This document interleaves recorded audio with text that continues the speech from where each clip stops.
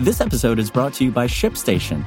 You know, some things take a lot of work, like sending little robots to far-off distant planets. And just as that's challenging, so too is running a successful e-commerce business, especially when there's so much to do.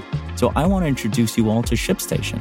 Now, I love using ShipStation because of its easy-to-use dashboard, which makes managing orders and printing labels a breeze and super smooth. Oh, and the customer service is just out of this world. It's exactly what you need to help grow your business. Sign up for your free 60-day trial at shipstation.com/technews. That's shipstation.com/technews. Today we're talking about how Amazon is boosting its satellite internet network with the help of space lasers. But before we get into that, Blue Origin, the space company founded by Jeff Bezos, has finally set a date for its New Shepard rocket's first flight in more than a year after a failure last September left it grounded by the Federal Aviation Administration, FAA. The company is targeting Monday, December 18th for liftoff from its West Texas facility. The launch window opens at 9:30 a.m. Eastern Time. New Shepard won't be carrying a crew for this flight, but will have science and research payloads on board, plus 38,000 student postcards stamped "Flown to Space" from the Club for the Future program.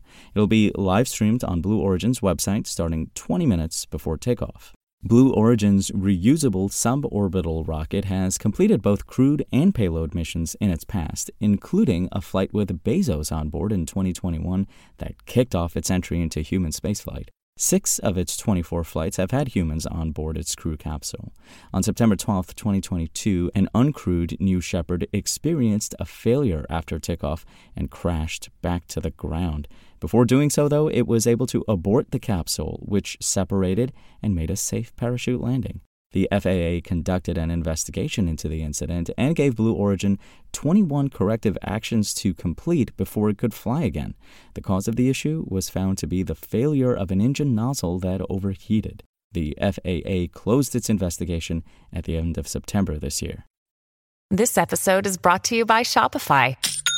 Forget the frustration of picking commerce platforms when you switch your business to Shopify, the global commerce platform that supercharges your selling wherever you sell. With Shopify, you'll harness the same intuitive features, trusted apps, and powerful analytics used by the world's leading brands. Sign up today for your $1 per month trial period at shopify.com/tech, all lowercase. That's shopify.com/tech.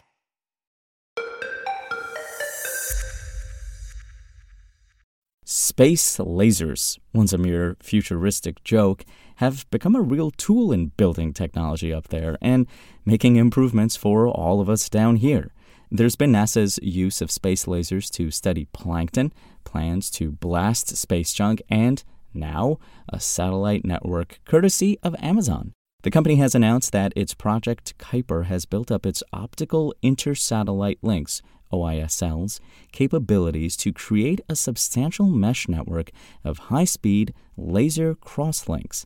This technology could result in faster data transmission to even the most remote places back on Earth.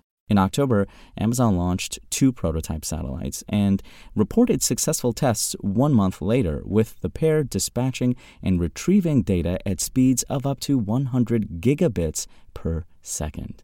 These tests demonstrated our ability to establish a single bidirectional link between 2 satellites, and initial data indicates that our design will be able to maintain crosslinks between multiple satellites at once, the critical feature of a next-generation mesh network in space, the company stated. To successfully use OISLs, laser links had to maintain contact at a distance up to 1,616 miles, while also contending with spacecrafts moving at a speed of 15,534 miles per hour. Plus, Amazon had to minimize light spreading in order to maintain the signal and account for any additional dynamics of all these moving pieces, something it says has been successfully done. Amazon also claims the mesh network moves data about 30% faster than terrestrial fiber optic cables can. Amazon's optical mesh network will provide multiple paths to route data through space, creating resiliency and redundancy for customers who need to securely transport information around the world, Ricky Freeman, vice president of Kuiper Government Solutions, explained in a statement. This is especially important for those looking to avoid communications architectures that can be intercepted or jammed, and we look forward to making these capabilities available to public sector customers looking to move and land data from remote locations to their desired destination. Basically, anyone from a cruise ship passenger to a multi-day hiker should be able to get a connection if this is successful. Project Kuiper started in 2019, but has seen a real boost in the last few months. With these successful tests completed, Amazon states that Project Kuiper is starting satellite production with full-scale deployment beginning in the first half of 2024. It also predicts that early customer pilots will begin in the second half of the year. Notably, Amazon signed a deal with SpaceX to launch more Project Kuiper satellites at a faster rate.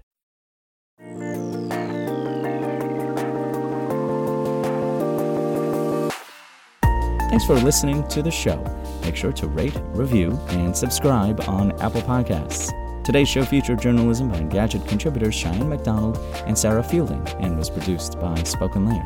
I'm Imran Sheikh, and we'll talk more tomorrow.